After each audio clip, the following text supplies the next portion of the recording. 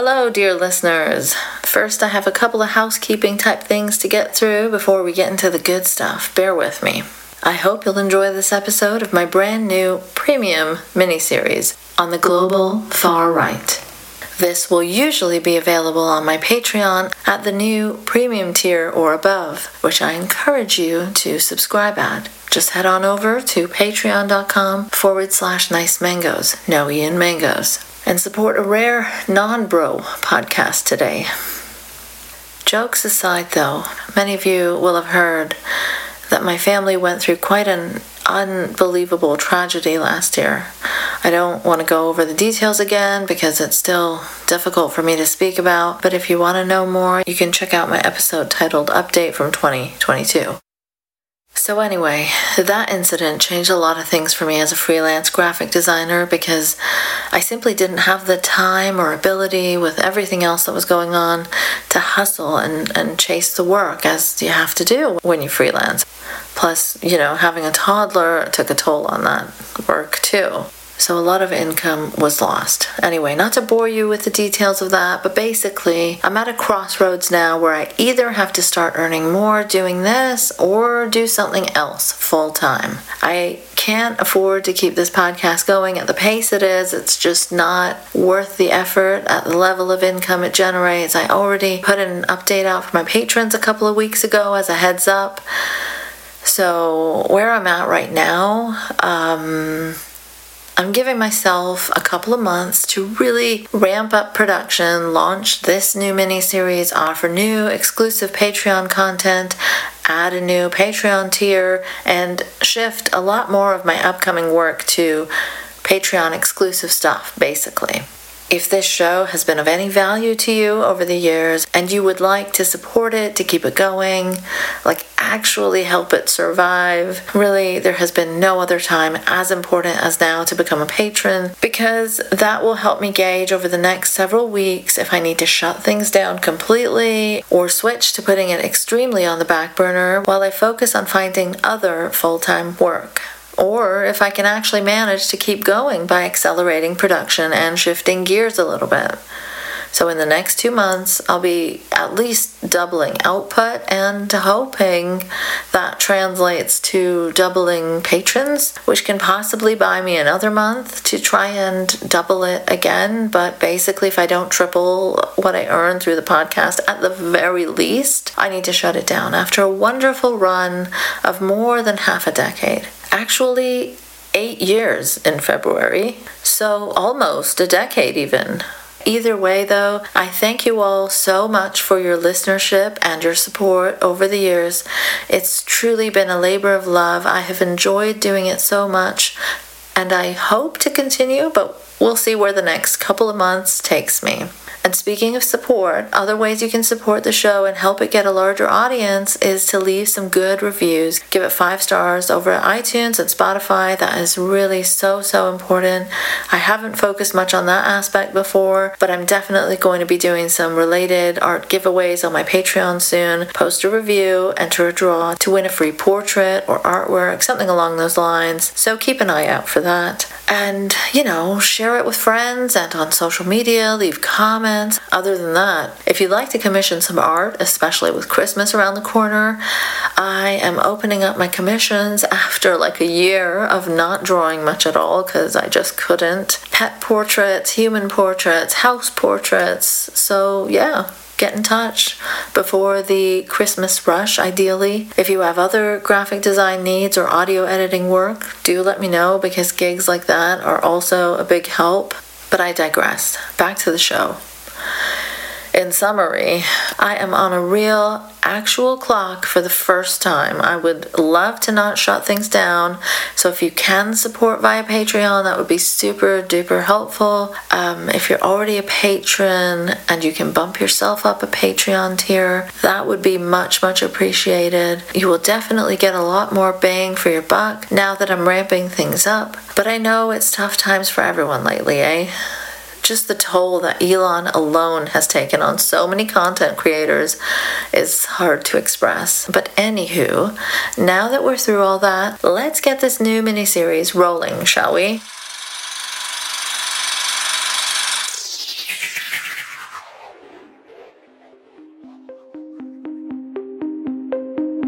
with increased, often instant connectivity through smartphones, social media, and endless greedy platforms only interested in clicks for profit, right at people's fingertips 24/7. The reach of far-right influencers and their talking points has grown at an alarming pace just over the last several years. Throw a global pandemic and chaotic response to it into the mix, more isolation, more time spent online, and you begin to see a rise in conspiracy theories, various forms of online radicalization that definitely don't stay online.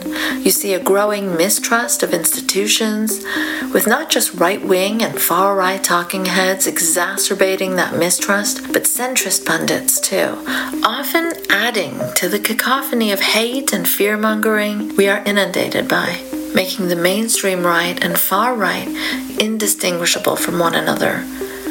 With so many forces constantly chipping away at human rights and pushing the Overton window further and further right, things look pretty damn bleak, leaving us searching for answers during this unprecedented emboldening and coordination and echoing of similar talking points and tactics globally. I think it's important to at least try and understand the bigger picture of it all, to see the overlaps and alliances and the connections and the similarities in how the far right operates everywhere, really, before we can even begin to think about how we undo and combat these things. Which is why I'm doing this mini-series, so hopefully we can learn more through this together. In this first episode, we'll be taking a thorough look at what's been happening in India. This recording is from over a week ago, so the situation between India and Canada has escalated even more since then, with the Indian disinformation machine really shamelessly spreading ludicrous Alex Jonesian, unsubstantiated nonsense, like there being supposedly so much cocaine on Justin Trudeau's G20 plane that he couldn't make it to events because he was so, quote, high on drugs, according to an Indian ex-diplomat, who may have meant it as some weird tongue-in-cheek jab, but it doesn't really matter because a lot of right-wingers, both in India and in the West, have happily jumped on and continue to spread it like wildfire. Another Indian politician apparently threatened to nuke Canada on live TV, and just today I saw a ridiculous headline about Nijara, the Canadian Sikh separatist that Indian agents allegedly assassinated right in Canada, being gay and liking Trudeau.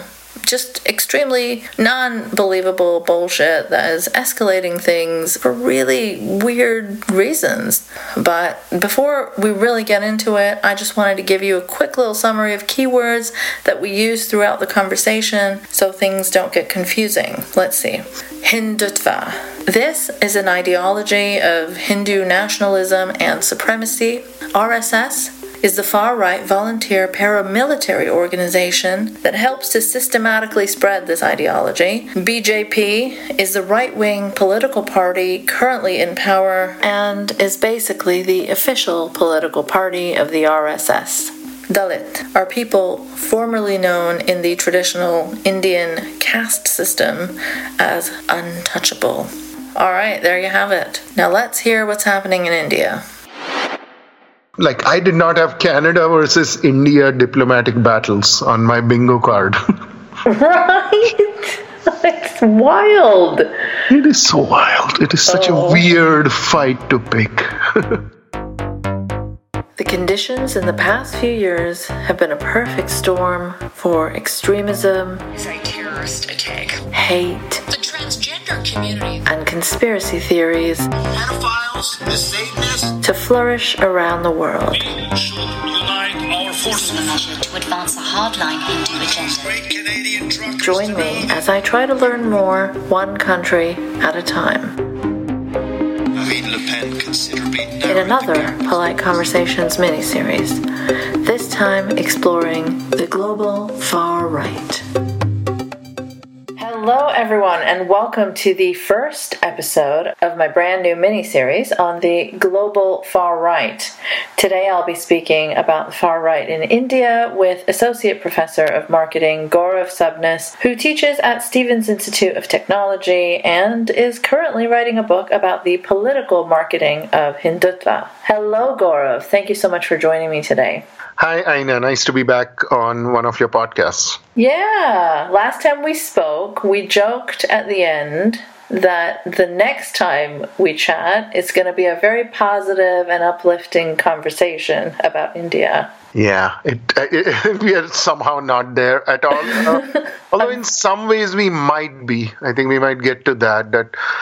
I think a lot of these recent bizarre tantrums are a sign of almost like a death rattle, although that be a little aggressive, that I feel like the BJP feels like they are finally about to maybe be voted out of office next year. So they are throwing everything at the wall. Gosh, I hope you're right. But I don't know. From an outsider's perspective, it certainly doesn't seem that way to me. But before we go further, though, let's start at the very beginning. So maybe you can just explain a little bit about your background, how you are a professor that gets targeted online by these far-right creeps, and why you're targeted so much, and maybe we can talk about the terminology, because I know for people that aren't too familiar, like RSS, Hindutva, BJP, all of those terms can get confusing. So yeah, let's begin there. Yep, awesome. So the summary of my background would be that I grew up in Pune, a reasonably big city in India, and in a fairly liberal, westernized world. And the India I was growing up in always had this presence of a Hindu right-wing party. However, it was just one of these parties. It was one of these almost like this tripod of political alliances in the 90s and early 2000s, where there was the Congress party that was the traditional liberal party, there were the Third Front, which were more leftist, and there was the Hindu right-wing. So I started my blogging around 20 years ago in 2002, 2003, and that was almost immediately after the riots in Gujarat happened in 2002. And this was the early days of blogging, right? So I didn't even think too much about anonymity or anything. So from beginning, my blog was always in my full name. And I was okay with building up kind of pseudo-celebrity, minor celebrity online on blogs based on that. But as a result, like anytime I posted any thoughts I had, after 2002, I was always opposed to the Hindu right wings, very specifically the Narendra Modi version of Hindu right wing. So just like in the US, within Republican Party, there was the Trump version of republicanism, and there was the Romney version, and the George Bush version, and the Trump version was the most extreme. Yeah. Similarly, until about 10 years ago, within the BJP, which is the Hindu right wing, there were these differing versions where the previous BJP Prime Minister, Vajpayee, was more of like this cute, cuddly statesman guy on the world stage. And like he wasn't putting himself in the spotlight. But at that point, Narendra Modi started changing the definition of right-wing Hindutva within India, going from something that was more ascetic, more simplistic, people who just don't do anything, to something more muscular. Muscular in terms of economic might, and also in terms of just flexing foreign policy dreams, where you think that just being really loud on the foreign policy stage makes you super influential, and like what China or Russia tried to do. When I was blogging, I was continuously for about 20 years just saying that I don't like this guy, I don't like this guy, I don't think he will be the prime minister. But of course, I was proven wrong. In 2014, he managed to build up enough support and convince enough people that he was very thumpingly elected in a way that almost no politician had been elected in a generation. And he was again re-elected in 2019. Right, he won in a landslide, right? Yeah, he won in a landslide. As opposed to Trump, who wasn't able to then convert it into a re-election. Modi seemed to go the Erdogan way. And that's why I always think of Modi as Erdogan in 10 years removed, where he's doing a lot of the same things that Erdogan does, that he realizes that this is not a fundamentally conservative country, but it is conservative enough that it can be manipulated to his purposes, as long as he can keep winning elections. So yeah, sorry, that might be a very long answer. So let's try to define some terms. What is the BJP? What is RSS? What is Hindutva? Oh, yes. Actually, that is a great point. Let's define those terms. So, Hindutva is a relatively recent phenomenon, in that word didn't exist until about 100 years ago. The general concept of Hindutva, which is very new, came from copying European fascism, where they said that your ethnicity, your genetics, are the basis of your identity and nationhood, etc. So the Hindutva people came up with this idea that, yes, just like the Europeans are superior and whatever else, we are also superior in our own way. And they started using that model to say that just like Germany is for Germans first, and there was the Britain First movement, and which is sort of coming back now. There was America First in America. The same movement was almost copied in India as Hindutva, where they're like, okay, India belongs to Hindus because that is the majority, that is the history. And it just started with that general idea. That led to a couple of different organizations. One of them was this organization called the Rashtriya Swayamsevak Sangh, RSS. Its literal translation is the National Volunteer Force. So, yikes. They were always like, oh, we are just volunteers. We are not like a political party, which even today they don't maintain member roles. They are a very diffused kind of strange organization. They started off, and even in my childhood, I participated in a lot of events that were conducted by them. So they would have these essay competitions or art competitions. Okay. And they would be organized in ways that they were not explicitly pro-Hindu, but there was enough of an undercurrent there, talk about Bharat Mata, which is this personification of India, which is very Hindu in its appearance. Mother India, yeah. Yeah, Mother India, exactly. So that is the RSS, which has been also around for 100 years. It was suspected and charged in the Gandhi assassination in 1948, banned for a few years, but then allowed to function again. Now, the RSS never flew the Indian flag on its headquarters until the 21st century. So they existed from the 1920s till the year about 2001 or 2002, where they refused to fly the Indian tricolor, the saffron, white, and green, because they believed that India should be a Hindu Rashtra, as in.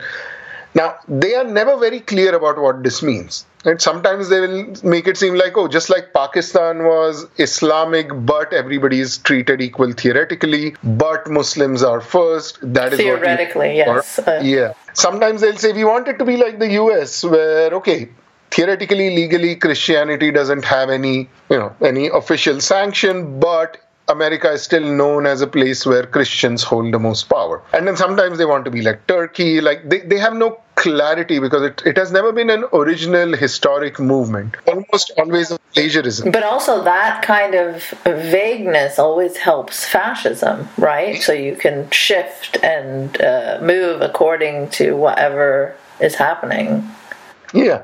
And as we've seen with this recent Canada clash. Now, the BJP is the third or the fourth iteration of that, in which in a democratic country that India has been since 1947, or 1950 rather, I guess technically, you have to be a registered political party, you have to do some paperwork, etc. So if RSS wanted to fight elections, they could not do it in their current form. They would either have to change their entire format, or they could just create this offshoot. So they created this offshoot called what was initially the Jan Sangh and then later became the BJP, which was officially the political wing of the organization. Right. So it had an official existence, which it still does.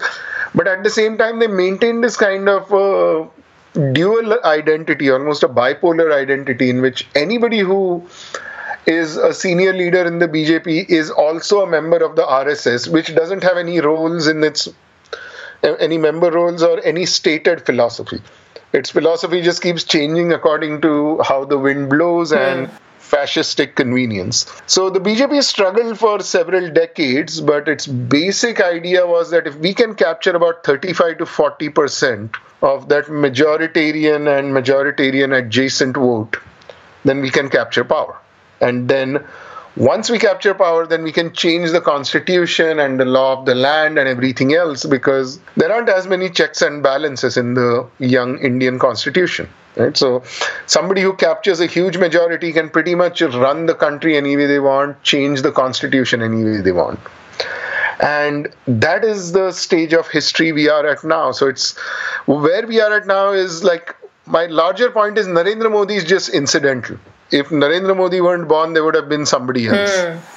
This is the inevitable conclusion of this majoritarian Hindu movement that has been built up in India for close to a century through grassroots marketing that started well before the internet era. Like, it's something that I look back and I realize, oh, I was indoctrinated in this way in my childhood and I had to actively fight it. Right. So correct me if I'm wrong, but the RSS is like this volunteer organization, and it also has like a kind of Boy Scouts-ish image as well. Yes, exactly. And like the irony is that they were originally modeled not after the Boy Scouts, but almost after the Hitler Youth. Yeah, like, so you the can see it in their uniforms. Boy Scouts. Yeah, but the thing is, the Hitler Youth was Hitler Youth because they held power. The RSS did not hold power until 2014. So by definition, they resemble Boy Scouts, but the Boy Scouts doesn't have of course, the Boy Scouts are not exactly super liberal themselves, as we know. But the RSS were able to pass off as a Boy Scouts-like movement. That's why, I participated in a lot of their stuff as a kid, but if I had a child today, I would not let that child participate. Right. Or my parents would not let me participate if they knew then what they know about the RSS now. So yeah, they did get away by being Boy Scouts-ish for years, and they still do. They still pretend to be that. Right, and you see, like, even abroad, there's a lot of these, like, cultural camps and yoga classes or whatever, through which, it seems like a harmless cultural activity thing for your kids to be enrolled in, but they are slowly, indoctrinating them with, like, ideas like Hindu supremacy. Yep. Big time. And I don't know if this might be too much of a tangent, but Vivek Ramaswamy, one of the things he wrote in his book before he started running for president was that capitalism helps solve Hindu casteism because his high caste family allows pizza delivery guys to deliver pizza and tips them, right? How does somebody who grew up in Ohio even get this view of the world unless it's actively indoctrinated into him? Right, so he thinks that allowing the pizza delivery guys to come and deliver the pizza which they ordered and tipping them is somehow combating casteism? Yeah, and this is literally, I might be just paraphrasing word-wise, but this is what he writes in his own book, the Anti-Woke, the Anti-Woke Inc. book, where he's he thinks the market has a solution to almost everything, and he's the example he gives is that market is helping solve casteism by having previously untouchable folks deliver pizza to my Brahmin family, and my family tips them, and this is solving casteism. Right? This guy grew up in the US. How does he even get this worldview unless it is actively indoctrinated into him? Right, yeah, it's such a far-fetched and out-of-touch, privileged thing to think that... And this is a guy who went to both Harvard and Yale, right? I don't think any resume in the world has higher educational qualifications than going to both Harvard and Yale. So this is a guy who went to Harvard and Yale, and he's saying this stuff. Yeah. I did want to ask you about the overlaps that we see between Trumpism and Modiism, and general overlaps with the Western far right, like this anti-woke stuff. Like, we'll get to the Trudeau stuff in a minute, but when you look up the tweets, or you just look up Trudeau on Twitter right now, you'll see a lot of tweets from Hindu nationalists criticizing him, but also using hashtags like woke ideology, or just ridiculous things that do not fit into this diplomatic weird spat that India and Canada are having right now. It's got nothing to do with wokeness, Yeah. It is just this broader strategy of continuous anger and grievance that any fascism works on. So that's how it was in the Trump presidency. There was some new drama every couple of days. Right. So that's what has been happening in India in the Modi years, where they have created, so part of it is very much Russian style, just sock puppets. Right. But I'm not going to say that it is entirely sock puppets. I'm not going to say that there is no organic presence of this ideology. So the organic presence is managed through telegrams and WhatsApp groups and things like that. So many times somebody is just copy pasting stuff on Twitter, not because they are a fake account or sock puppet, but because they are part of a quote unquote patriotic telegram or WhatsApp group, and they are told, go to this tweet, this anti-national person is saying this, post this response. Right? So it's even more insidious than, let's say, what Russia did in the US elections in 2016. This is much more it does have a genuine grassroots component in this anger. The thing is that a lot of these are real people who genuinely believe that Canada has suddenly become dangerous, or all these random things where on the one hand they say that this didn't happen, on the other hand they say yes, we did it, why shouldn't we do it? So it just becomes this incoherent cable news debate that just spills over into everywhere else, where you're just trying to win an argument. It doesn't have to make sense. Right, which is a typical right-wing and far-right feature, right? Yeah. So there's a lot of overlaps, just in the movements between Trumpism and Modiism. But I also see rhetoric that reminds me a lot of white supremacist rhetoric, talking about dharmic duties to reproduce more so that, Muslims are overtaken, or the fears about Muslims reproducing and taking over, fear-mongering about Muslim men raping women, which is something that happens here in the West, right? Yeah. And it's just shocking to me. I was watching this documentary in preparation for our conversation, that BBC one, the Modi question, that was posted on Twitter, I think, and then Elon's lovely hell site complied with censoring it, and now we see that he has a bunch of business interests in India, and free speech Elon silencing stuff at the behest of the state. Yeah, and that is one of those things that a lot of Indian liberals or centrists try to minimize, which is how unprecedented the use of the Indian state has been in the last 9 years, but especially after Modi won re-election. So it started before. So what ends up happening, and I think this happens a lot with Trump versus George Bush versus Reagan as well, that you say that Trump is bad in a particular way and somebody will say, oh, well, this was always happening. Right? So that is what happens a lot with Modi, in which so even though there might be people who are in the US who are saying that, Muslim men are going to be targeting and raping our women, you don't actually have cases of mobs going into homes in the US or Canada saying, hey, this is a Muslim man marrying a non-Muslim woman, let us investigate him, let us take him to the cops. Like if somebody tried to do that, they would be arrested, right? But in India, the opposite has been happening in the last few years, which is that random strangers will just go up to an interfaith couple and they will attack them, and the cops will not go after the mob, the cops will do something to the couple. Yeah.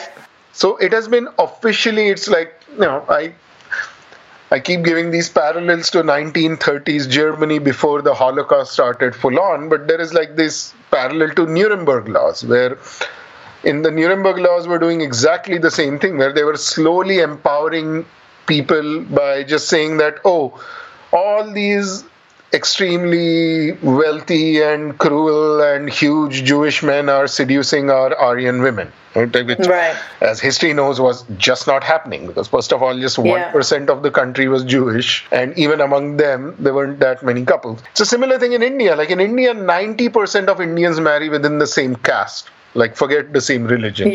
97 or so percent of Indians marry within the same religion. And the percentage of Hindu-Muslim couples is at something like less than 1% or so. Right? And yet they have created this complete myth that has been common throughout history, that these suspicious men are going to come after our women, because it just reaches everybody's evolutionary instincts. Yeah. And this is what the term love jihad has been created for? Yep, exactly. Like completely. Please subscribe to the premium tier or above over at patreon.com/Nice Mangoes to access full episodes of this miniseries. And do get in touch if you think you or someone you know would be a good guest for this series. nicemangoes.blog@gmail.com. No E in mangoes. There are still a lot of countries I'm looking to cover.